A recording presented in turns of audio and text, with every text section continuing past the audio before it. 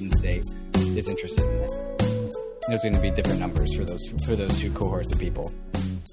Yeah, he's saying that there's that with scale you can do it better, right? And that you can create ASICs that are on a lower fab, a better chip size, right? There's still the 5 and 7 nanometer chips that you can move down to, and most ASICs are still on the 7 nanometer chip, right? So there's a lot of stuff here, but just taking the price per terahash on 2 Bitmain orders, multiplying that based on the price, how much terahash we have right now, and then saying, okay, well, if you're willing to invest that much, then the price, then the electricity is already marginal there for, let's just say, you can get everything plugged up and you're, double spending the Bitcoin network and robbing exchanges. That's going to destroy the network and with one shot kill. And, hey, you can just do it with, a couple of days worth of electricity and you're good to go. Like, I'm sorry that calculation just literally does not play out into practice whatsoever. And he already backtracked it. I was like pushing him on it. And he's already probably be recording this.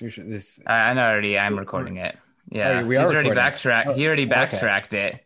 He's already backtracked it, saying that now it's 10 billion, according to Twitter. So, I just don't find him credible whatsoever. Well, okay, so we're talking about but hold on. Let's gate that. We're talking about the economic cost of securing Bitcoin and specifically the dollar values. And like, sure, the calculations could be wrong.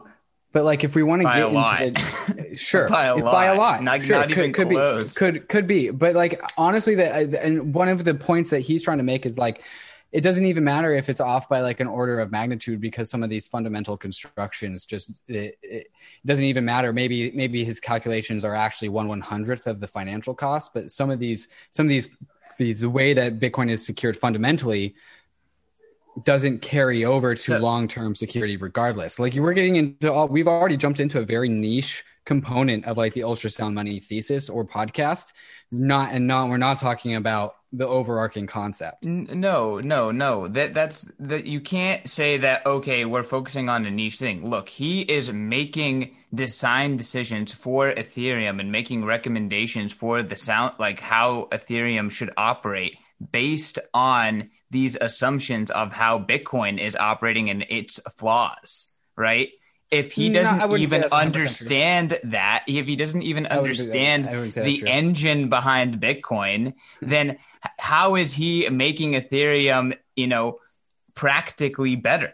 Like, he's saying that Ethereum is better in every single measure, but like, okay, here's a great example. Okay, he says, okay, Coinbase adds, X amount of ETH to the proof of stake ecosystem, and that is just a direct exponential increase in ETH security, right, as a proof of stake. He's not taking into account that, no, Coinbase is one entity that controls all of those keys. Like, it's more nuanced than they just added this kind of money to the pool, and now the pool is that more secure. It matters who is actually holding those keys, right? Who's securing that? If you have 3 massive entities with all of the stake in there, you're not in a good economic situation, even though based on his like freaking, 5th grade economics math strategy, you are.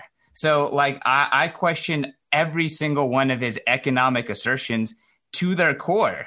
Like, I think that literally it was just bad information on the podcast. Like, I was actually offended listening to it, because it was like, because this is what you can assume here. And I'm not an economist, but I just noticed way too many issues with the Bitcoin side of things. So if he's making these many faulty kind of assumptions on Bitcoin, then how could I even, remotely trust his assertions around proof of stake and how Ethereum is going to work?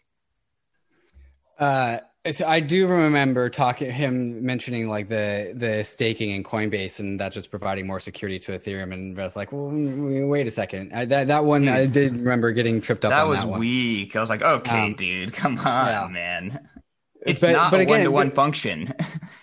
But again, these things do not exist in a bubble.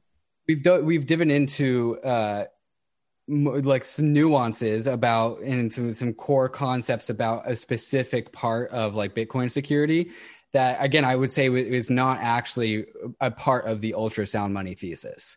The ultrasound money thesis is like the difference between ASICs and chip manufacturing versus staking, right? Not about like the actual dollar cost of producing a terahash for the Bitcoin network. And let's see. And I think there's just a general fundamental like disposition difference between you and Justin, where like he is more like, rather than trying to get to the real world, like if I go to the Bitmain site and I look at how much it costs to produce an ASIC and how long that's going to get to me so I can start mining Bitcoin, that seems to be where your head's at, where he's more at like he's more okay with just being inaccurate about the numbers, but so long as it's about the model, not about the actual raw numbers, because the model is the fundamental truth at the end of the day. And especially when we talk about like the value of the dollar. Reality is truth. Models are models. Models are to help you understand reality. Based on models. Bitcoin is based on models. No, Bitcoin is in practice. This is the whole, maybe this is like the crux of the issue I have with ETH2 and you showing ETH2 as if it is reality, because ETH2 is a model, and guess what? Bitcoin as it is in practice. And I'm sorry that it's ugly on paper, but Bitcoin really fucking works in practice. And this is why I'm sorry, I have to call it fifth grade napkin math and poor research equals it costs $5 billion to attack Bitcoin. You don't even have to worry about the electricity. That's garbage, dude. I'm sorry. It's just garbage. Well, if we like at some point, like the math to attack Bitcoin isn't even accurate, because if we really wanted to talk about attacking Bitcoin, like there's already like things that exist in the real world that would just tilt the axis of Bitcoin power, like with a whole like real world manifestation of proof of work mines. Like the United States with its current level of technology could nix like, I don't know, 50% of Bitcoin hash power like tomorrow if it really fucking wanted to. And so like, and that wouldn't. What benefit would that have for them, and how would that stop Bitcoin? Well, because then the actual dollar cost of producing ASICs and chips also gets cut in half, right? And so like the actual dollar cost, because Bitcoin is both physical and digital, like the actual like economic cost of attacking the system, like we're never going to be able to come to an actual dollar amount. And so that's why it's actually important to model these things out. I mean, at least try to come up with an accurate model. Like, I'm sorry, taking 2 Bitmain invoices, which he linked to me in the tweet back and forth I had with him, and then saying, look, it costs them less than $20 per terahash to ship this, and then extrapolating that by, taking all the terahashes in the current network and then multiplying it by $20. Like, I'm sorry, that is not valid. That has that isn't even close to realistic whatsoever. And then on top of that, again, these invoices that he's citing, they were issued in and signed in December, and they're not even going to ship until January of 2021. Oh, sorry, the end of December of 2021. They started in January of 2021. So it's going to take 12 months for the entire order on both of those shipments to come to fruition. Meanwhile, apparently governments are supposed to be able to come up with 51% of the hash rate and attack Bitcoin for an extended period of time, while they can't even manufacture masks in America. Like, are you kidding me? You're telling you're going to found 50% of the hash rate overnight, plug all of that in with magical electricity that we have access to abundantly. Apparently there's no constraints on electricity, and you're going to 50% attack the network to the point where it's unusable and there's no market competition that can do anything with it. It's like, I'm sorry, dude, your model is stupid. Your model is completely off. It has nothing to do with reality. I have nothing more to say. It's just bad. It's bad information. It's not realistic whatsoever. Yeah. Like I understand your point, and like, yes, real numbers and reality are important, but again, like we are like, you and him are also, and no, it's not about how like we're also talking about something that's not reality, and that's valid. The whole point about this industry is that it extrapolates into the future. And like, so he is talking about like theory and projections and modeling into the future, and you're talking about real world practice. And these are different. He said that Ethereum has more real security than Bitcoin today in its infancy of proof of stake. That is a pure shill based on bad numbers that have no connection to reality. I'm sorry. He's saying Bitcoin is broken. Buy my coin. I'm sorry. That is all I heard. And you need reality to justify that. Okay, but like what he's also talking about with Bitcoin in reality is that when we extrapolate Bitcoin into the future, it also breaks down, which is like, and this is why Bitcoin. Where is the evidence of that? Where is the evidence of that? Miners have never made more money explicitly from the block reward than they are today. Oh my God, we're just rehashing the same thing we talked about on the last POV. But I'm just kind of curious. It's about Bitcoin denominated rewards in relation to itself. And then it's also about quantum computing. Like Bitcoin comes to a dead end no matter what in all scenarios if you model it out, which for some reason Bitcoiners don't want, like, oh, models, no practice, no models. Again, like which models are you talking about that have actually shown any sort of reality? Because the only reality is hash rate exploding. Yeah, that's not what secures Bitcoin. Hash rate is also the thing that attacks Bitcoin. There being more total hash rate doesn't mean that Bitcoin is more secure in a one-to-one fashion. That's not what that means. I mean, it kind of does. Because you can also use you have to use hash power to also attack the network. Just because there's more hash power doesn't mean it's only. So by the time you have 51% attack, you own the golden goose. So why would you kill it? Right. Yes. The game theory works out pretty well. Is that? I mean, in practice, I guess that we're doing. Is that what we're using now? Saying. Now we're using models. No, in practice, the game theory works. It's been working. It's still working. And, you can point to all these economic studies that kind of make these weird assumptions like that. Oh, guess what? All of Bitcoin's energy usage equals, city level CO2 emissions, and then say that, oh, okay, now that equals the amount of electricity or the CO2 impact of Bitcoin. I'm just saying that there's tons of these silly little models that take, really rudimentary kind of stabs at what Bitcoin is doing to the world, and they're all completely off. And I'm sorry, when Justin got onto your podcast and said proof of stake is better for these reasons, based on these reasons, and Bitcoin is going to fundamentally fail because of these reasons, and then he spewed a bunch of BS about how Bitcoin works that does not relate to the real world, I have to discount 100% of the things that he said about Bitcoin. I have to discount his understanding of crypto economics whatsoever. And, if he's saying Bitcoin's going to die in the future, and then I'm seeing a world where Bitcoin is fundamental to all energy production, and then I see that he doesn't understand how Bitcoin fits into hardware production, energy production, supply chains, I'm just like, okay, dude, you don't know what the fuck you're talking about. You didn't do any fucking research besides look at 2 freaking Bitmain invoices and extrapolate that into what you think is the actual security budget of Bitcoin. Like, it's just bad. I'm sure it's really, really convenient that you can take what you don't like about his arguments and then extend it to everything else that he said, so you can deny the rest of that. I'm just saying, convenient. I have to seriously question. Look, it's just like, hey, look, when I see how the media portrays Bitcoin and I understand how off they are, then it makes me question literally all of their other reporting. So I really do have to question Justin, because like he's asserting so much about Bitcoin, and he did not speak very much on the podcast without saying Bitcoin. Like almost all of the arguments were tied into what Bitcoin is doing and then how ETH is like a 2.0 on that. Right. Yes. So if he didn't understand what Bitcoin is, what ETH is improving on in the first place, how can he improve on it? I just don't understand. Well, okay. I mean, in your opinion, does Justin understand the real security budget of Bitcoin or how to evaluate it in practice? I think what he values with a security mechanism for a blockchain and how he values it is how different than how Bitcoiners value it. Okay, but what does that have to do with forecasting what's going to have a more security in the future? Because these systems, crypto economic systems, are internet economies they have, and this is an article that's coming out on the Bankless newsletter tomorrow. Maybe this form will resonate with you as a model, because that's what it is.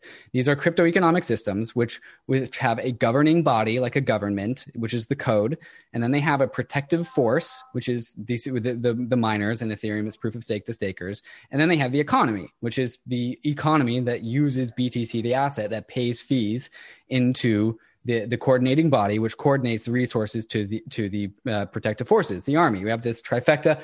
All economies throughout history have always been constructed by this, which is why we know we can model these things like that. And so what Justin Drake is doing is he's taking that model and he's looking at the resource allocations of the Bitcoin economy, and he's saying these things are inefficient and they can be improved. And maybe he's not getting the minute details of what is or is not efficient and how efficient it is. But when you view things from a holistic modeled perspective, you can start to see where these things are inefficient and where they can be made more efficient. And so, sure, we can go and parse apart. It's like, well, he actually got all this wrong and that wrong and that wrong. Therefore, all of what he says is bullshit because I don't want to believe it. Or we could look at the model and look at where things can be made more efficient. And maybe Bitcoiners don't like things that are models and things that aren't in practice. And that's fine. And they can just buy Bitcoin and believe in Bitcoin. And that's fine. And then I think they will. I'm interested in the optimizations. I mean, it's fair. You're allowed to optimize, but it's just silly to get onto a podcast and spew FUD. In terms of models, it's subjective FUD. It's FUD to Bitcoiners, and then you can find the specific parts where like, well, that was wrong. But then if you just code it with FUD, that's FUD. You're FUDing. Okay, I mean, again, he did not represent the reality of Bitcoin security in any way that was reasonable. He used that in order to promote his altcoin, in which he is heavily invested in, designing the reality of where he's socially pushing the entire community to go. And you're just saying that he's like shilling his bags, which was what you're doing right now. We're all just shilling our bags here. I mean, I did not FUD Ethereum, and I did not FUD Ethereum, and I did not try to make some sort of Ethereum every time we talk. I did not try to make some sort of theory about putting a dollar value on Ethereum security that is inaccurate, and then use that as a mechanism to say you should buy Bitcoin instead.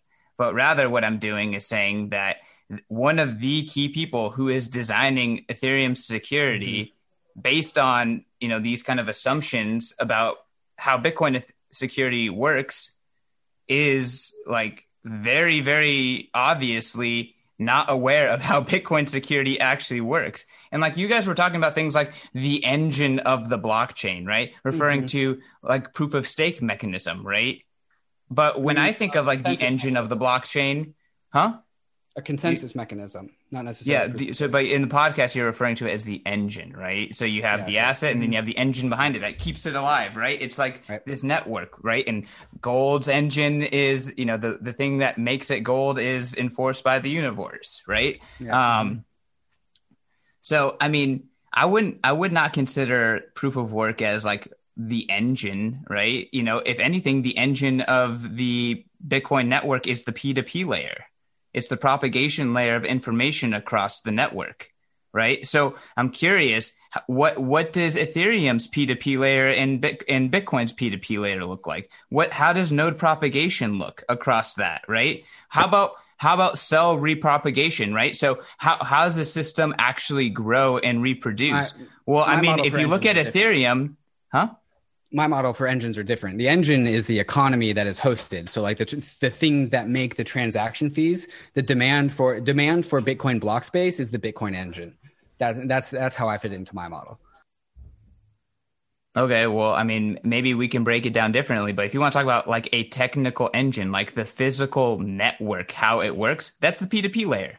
And I mean, he was like, hey, the Bitcoin engine is just getting old and decrepit. But if you think about if you actually know anything about the P2P layer, there is enormous dev resources being put into optimizing the Bitcoin P2P layer. That's why I say Bitcoin is like sharpening a spear, right? It's like, oh, wait, these nodes aren't propagating transactions fast enough. Oh, wait, the mempool is getting too full and nodes are forgetting the transactions. How do we optimize that? Like the actual mechanism of how Bitcoin's network operates is constantly being updated and fixed and optimized, right? So it's just like, what aspect is dying? So, okay, now you say, oh, okay, the proof of work aspect is unrealistic because eventually there's going to be so much value stored in per BTC that the amount of value that is being, used in order to pay for that value to be secured is going to be out of balance, right? But then you look at, okay, well,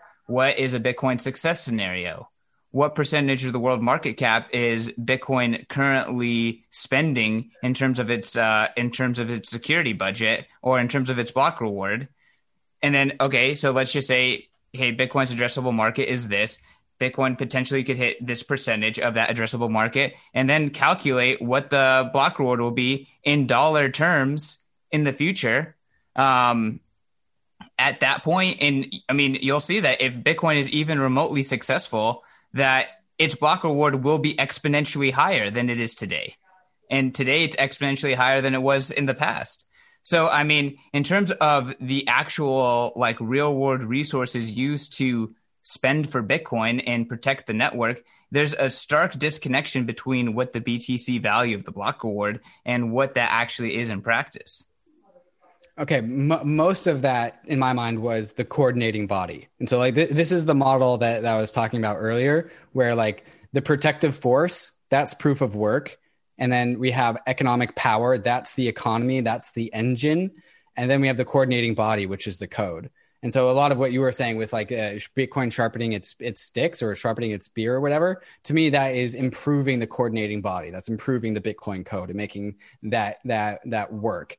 Economic power, that's block space demand. And protective force, that's proof of work, right? And so what this whole trifecta thing, and this is the economic model I was talking about earlier, this is found throughout history. It's a model that we know works because it worked 10,000 years ago, and it was worked 100 years ago, and it's working today. And so the coordinating body is what you are saying is getting super strong, but that doesn't actually, just because the coordinating body is getting stronger doesn't mean the actual proof of work mechanism is getting stronger. Those are different things. Except that the proof of work mechanism is getting stronger. Right. For separate reasons. The hash rate's exploding. For separate reasons. Legitimacy is increasing. More and more manufacturers are jumping into ASIC manufacturing. ASICs are becoming commoditized. S9s have been legitimate for over 5 years, which is the longest life cycle of any Bitcoin hardware. There's massive improvements on OS for optimizing ASICs so they don't die. You could possibly even try to evaluate Bitcoin security by saying, what's the stock to flow of hash rate? Right? How much hash rate can come online based on how much already exists. That would make way more economic sense and way more realistic sense than, what Justin did, which is okay, $20 per terahash from Bitmain's invoice from earlier this year. That's not even going to be added to the supply for another year. Right? So you need to have some sort of stock to flow analysis in there before you can come up with that number, let alone make the claim that Ethereum's, 1.0 proof of stake chain that has no features and all it is some ETH staked on it has more security. That's just a wildly unrealistic and inaccurate statement. Okay, I don't have anything to say. I mean, I could just keep dunking on it. Another thing that you guys had this it's completely wrong is the fact that monetary premium is this magical thing that's construed upon an asset based on the crowd. That is so far from reality. It's not this magical monetary premium thing. Isn't a social layer thing. Monetary premium is something that's a actual item with very specific property gains when it becomes the most liquid asset. Okay. Yes. And as this thing is the most liquid asset in an economy, it builds monetary premium. It's not magical. It's not social. It's a Schelling point. Yes. It is truly. We're saying the same thing. We're saying the same thing. Because you're saying that the Schelling point leads to monetary premium, and I'm saying the actual attributes of the thing leads to people all coming together and acknowledging reality, which appears to be a Schelling point. It's It's all the not. same No, because feedback. you're Yes, saying it is. that people get to make up their mind, and I'm saying that reality is reality, and people Right. acknowledge reality. Yes. Yeah. And then they make up their mind. Right. It's all the same thing. No, but you're saying that it's a social feedback loop, and I disagree. I think that, I mean, there is a compounding effect where things snowball, but it is because something has specific attributes. And I'm not saying Right. Ethereum does not have specific attributes. Right. I mean, I think Ethereum is obviously showing that it has attributes to work in some sort of monetary capacity right now, especially within its internal ecosystem. Bitcoin Mhm. obviously does that. The dollar obviously does that. The euro in its little geography does that. But in terms of like saying it's this magical thing that people agree upon, it's like, no, they have no choice but to agree upon it, just like they have no choice but to agree upon gravity. It is a law of nature. It is reality. This is the most liquid good. This is how you get the job done. Yeah. This is It's not magical. this It's is a not this semantics debate. mysterious thing. You're yelling about semantics. I mean, I'm just listening to the podcast and I'm like, it's completely wrong. This is so like so much of what Bitcoiners and Ethereans like fight about is like sometimes it's about core deep concepts, and then most of the time it's just semantics and wording, and that's what's going on here. No, it's not, because you can say, like, a lot of times people say money is a matter of faith. Money is a matter of people believing in a thing. And Mm. yes, obviously over time people have gained confidence in a new thing, but that is not a matter of faith. They gained confidence is because it has proven that it can do so. It's proven over time that it has features. People have to be convinced that those features are real, not that people have to imbue those features into it per se. Yeah, I just think that the differences between what you think that Ethereans that Justin Drake was saying and what you and Bitcoiners and what you are saying right now, like the differences are just so minute. So explain where I'm like mistaken in what Ethereans are It's saying. it's just a matter of like where we decided to start the conversation. Like we just decided on the fact that like, well, when the collective human like collectively when Venezuelan people all decide that their currency is shit and so they start to store their value elsewhere, that's like the same kind of energy that we're talking about. We're talking about, well, collectively humans discover that one money will suit them better than other monies, and so they collectively use that money instead. Like this is just Gresham's law just played out. This is Bitcoin is the apex predator of money. This is that same thing. When the meat space hive mind social layer of people's brains identify a money that's going to work for them, they will use it. And that's the magic meme power that we were talking about. It's not meme power. It's Okay, it's then just it's a semantics reality. debate. It's just semantics. Then we use the wrong word. So no, the meme is the way to communicate reality. It's to say Bitcoin is this super complicated thing, Ethereum is this super complicated thing, and the meme is the way that we communicate and help people understand it. It's not the thing that makes the network. Sure. The network is a physical, real thing, and I think the fact that Ethereans don't quite grasp that, again, makes me question their full understanding of the complete space. And the fact that they're leading a network that is driven by social consensus and not by the physical network, again, it's bearish to me. Like I look at that and I'm like, that is long-term bearish. So like we at least with this article that I have coming out on Bagels tomorrow and in the podcast as well, like we talked about the meme, the meme layer like last. And again, maybe the meme was the wrong word, but like first we talked about a deflating supply as a function of the size of the economy. Then we talked about reduction of issuance because of the efficiencies of proof of stake. And then we talked about a few other things. And then we talked about, well, then this can work its way into the social consciousness. And then an additional amount of scarcity premium arises as a result of that, which is what you were saying with the fundamentals of the actual asset, saleability of the asset, blah, blah, blah, blah. And so like the magic meme power is a result of the actual real world design characteristics of the asset in question. I mean, I don't really understand how those things make Ethereum more saleable or more liquid. Because if it's programmed for the asset to go up in value, people are going to buy it and make it extremely liquid. Maybe. So it's not programmed to go up in value. It's programmed to deflate. Okay.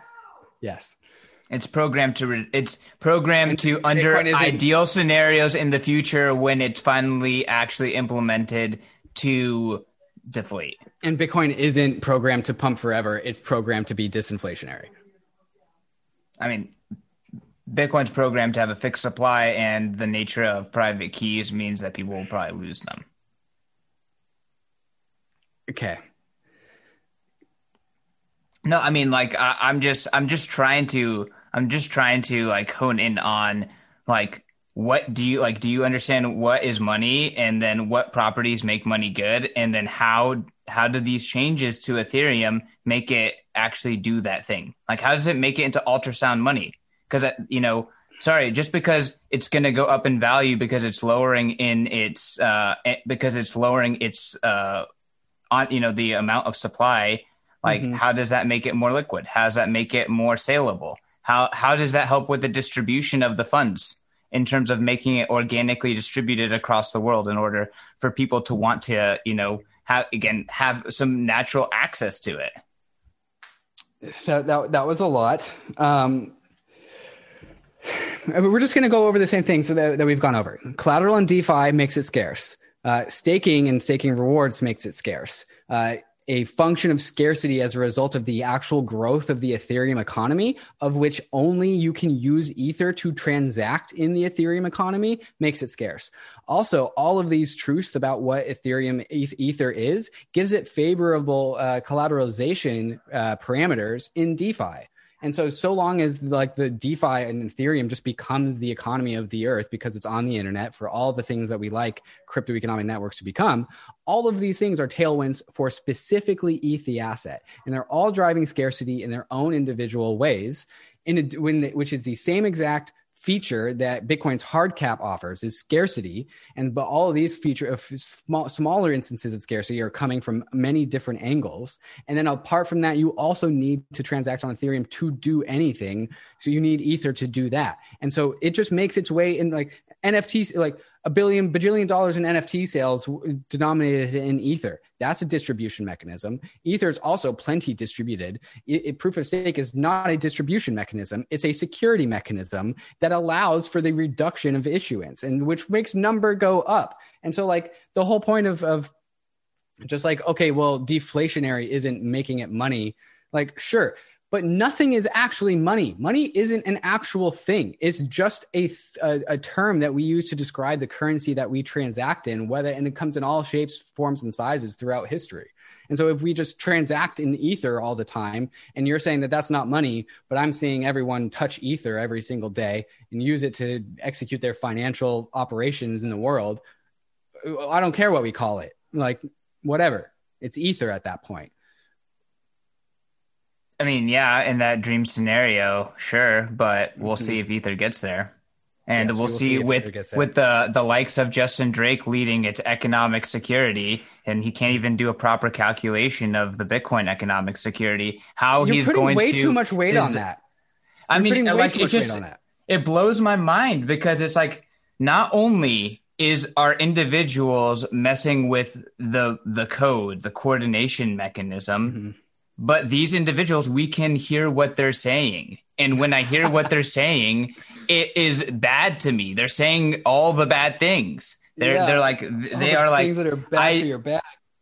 No, like I'm literally saying, like, they are saying incorrect things. So if they're saying incorrect things about you're one missing the topic, point. The point he was trying to make is not the point that is landing in your ears. I just can't get over the fact that all of his statements were in contrast to Bitcoin, and then all of his statements about Bitcoin were incorrect. There's no other thing to compare it to. What are they? Then at least compare it in an accurate way. If he can't even compare it in an accurate way, how is he? It's about being directionally correct. It's not how he's not even directionally correct because he's forecasting that Bitcoin is going to blow up and that he's forecasting that Bitcoin has no security. And those things are not, there's like literally no facts that show that that is happening. Is that your forecast? Where are the facts that show that that's happening? Please show me a stat that show me that Bitcoin is unhealthy. Show me a stat that it's not sustainable. The depleting show me budget. a fact that it's, the budget is only gone up in buying power. That's not the budget. Where is it? Those are the transaction fees. You can't secure a blockchain on transaction fees. The transaction fees right now are 10% of the amount paid to miners per block, and that's in Bitcoin's infancy. That's nothing. That's at Holy Bitcoin's shit. infancy.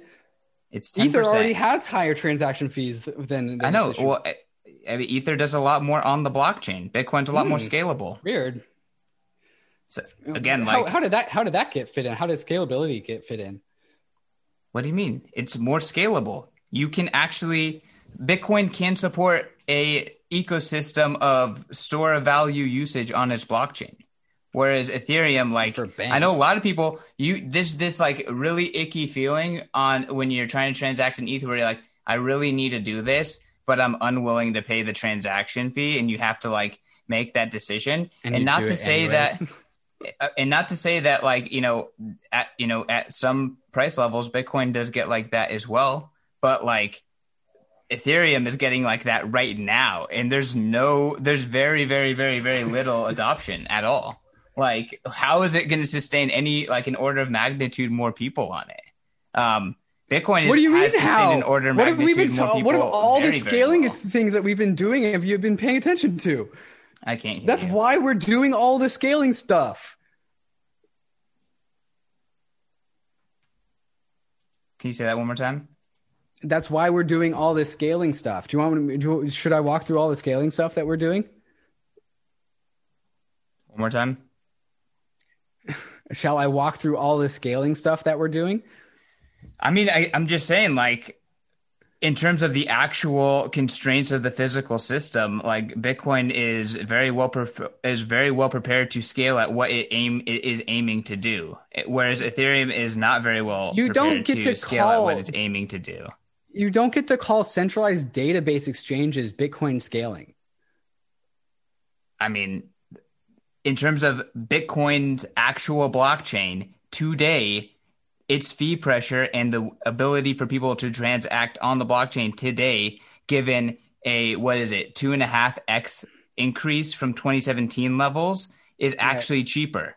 That means Bitcoin has scaled on the blockchain. Okay, that means exchanges are using the blockchain more efficiently. That means individual users are using the blockchains more efficiently. And that means that Bitcoin is actually performing better at its job.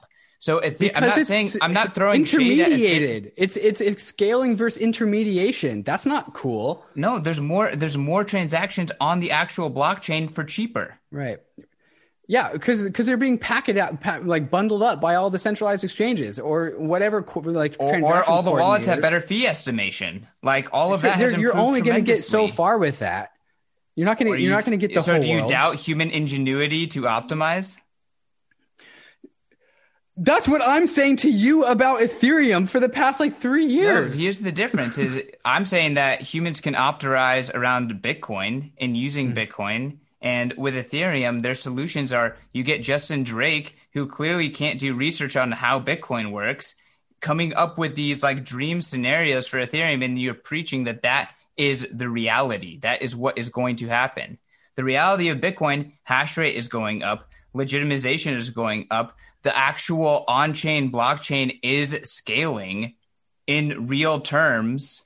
I'm not saying in none of these, I haven't levied anything saying that Ethereum is bad here. I'm saying that these assumptions about Bitcoin are wrong. They're not right. And then how does that affect your assumption about Ethereum?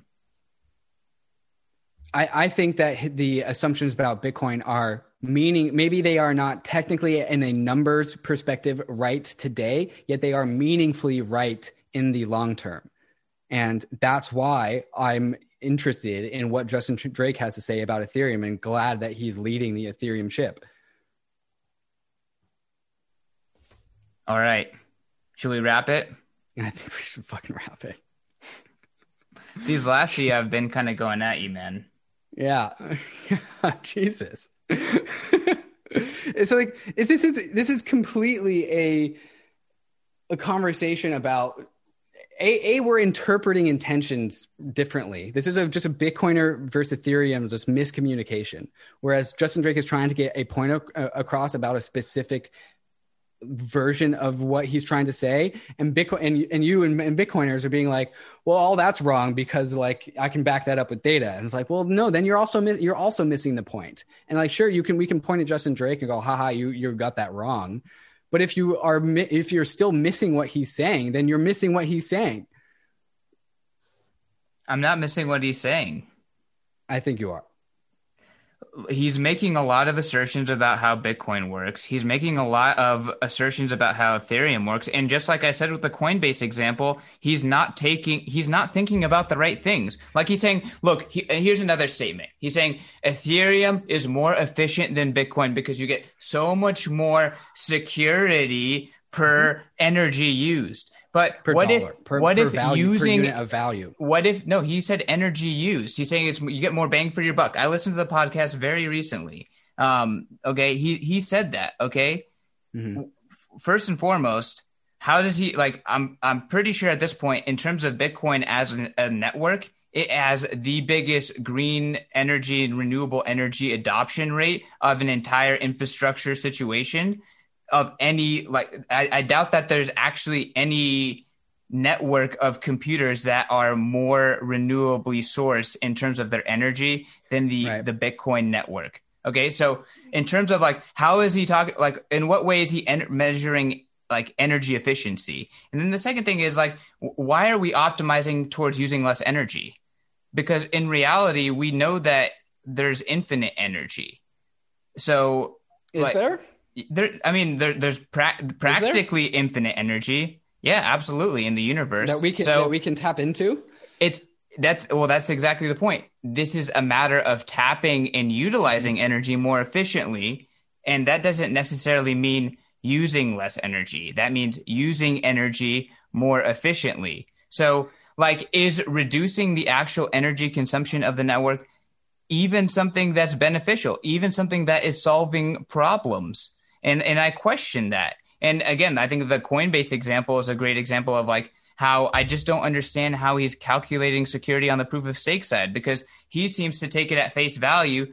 Dollars of value in proof of stake equal percent, and then, multiplied by whatever percentage of the network that is, that is the security budget. When in reality, it's definitely more nuanced than that. Coinbase just putting in 1 million ETH is not like a dollar for dollar value put in the security mechanism, because it is one party holding the keys. Maybe if they cryptographically change that, it could change it. But, again, I'm just questioning a lot of the face value things he said. Well, the reason why he was counting $1 of Coinbase stake versus $1 of home computer validation stake is because if Coinbase does anything wrong with that, the social layer of Ethereum can just nix their coins. This is the Steam example when like Justin Stun tried to co-opt the Steam blockchain, and they were like, well, no, we're going to delete your funds. And so like there's always that backstop where like it doesn't matter if some centralized exchange tries to just claim ownership over Ethereum, because they'll just get deleted from the social. Well, how about the users of those exchanges? Like, that's not very good for the social well, then they shouldn't have used a centralized exchange. It's an extremely contentious situation that emerges right there, and it's very subjective to some degree too.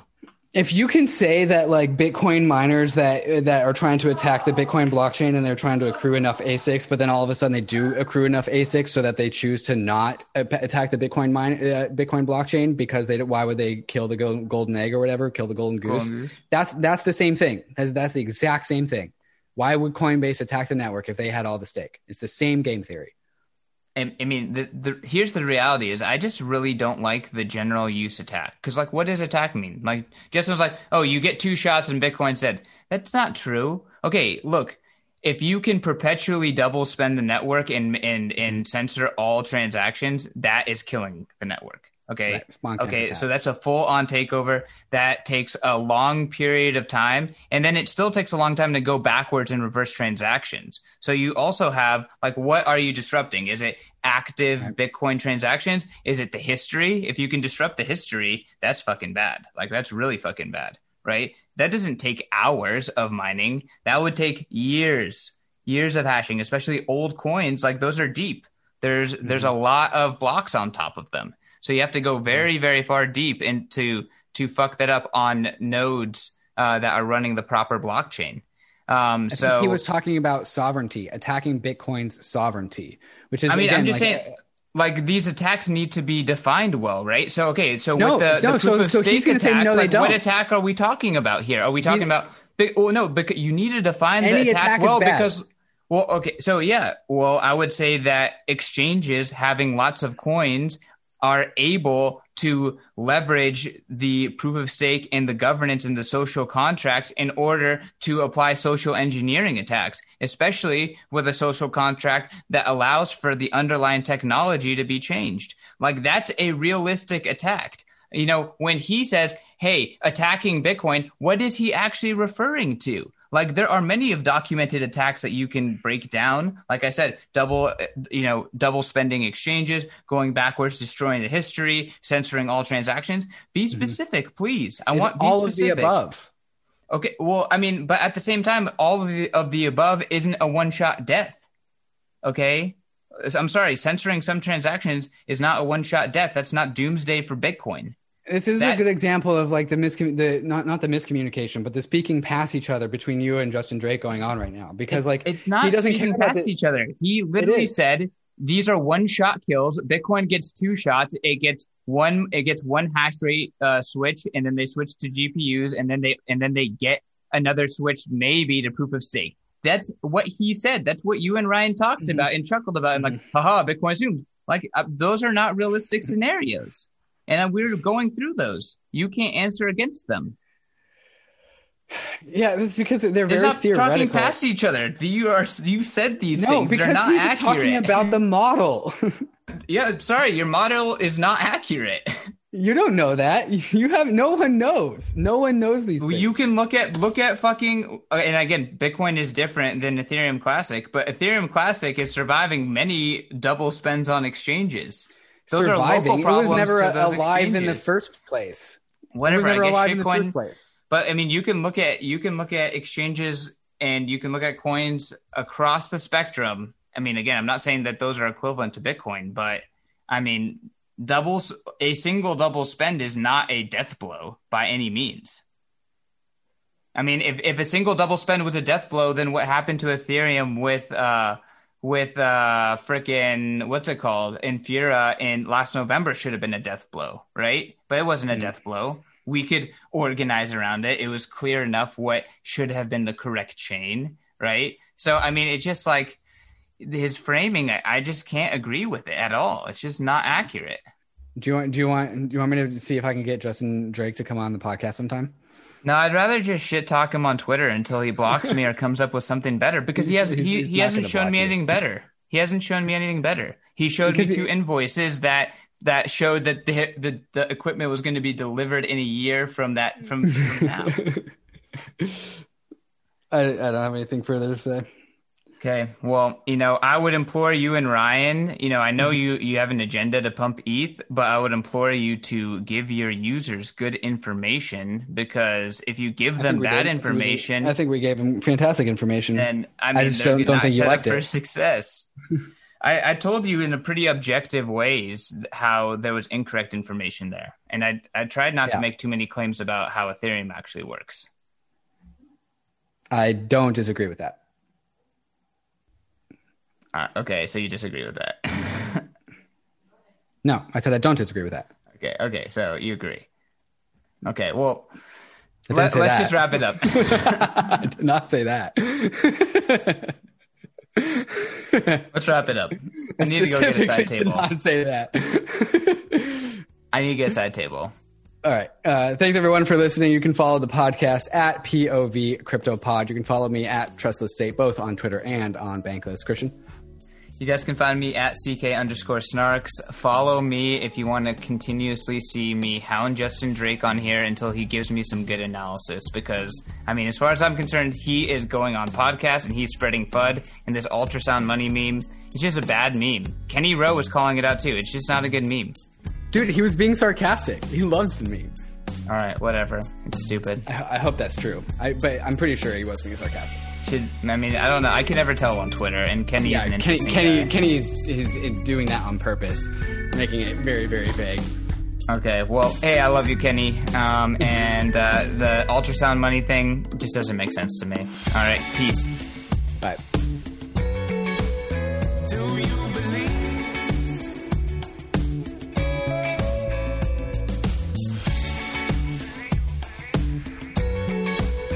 Do you believe?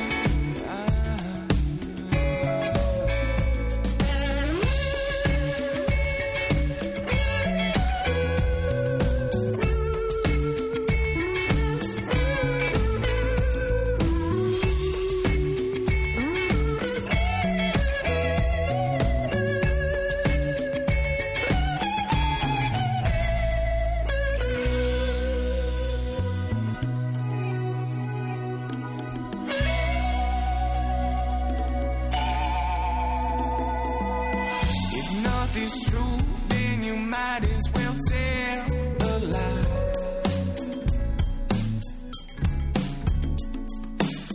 If lies are true, then it's up for you to decide.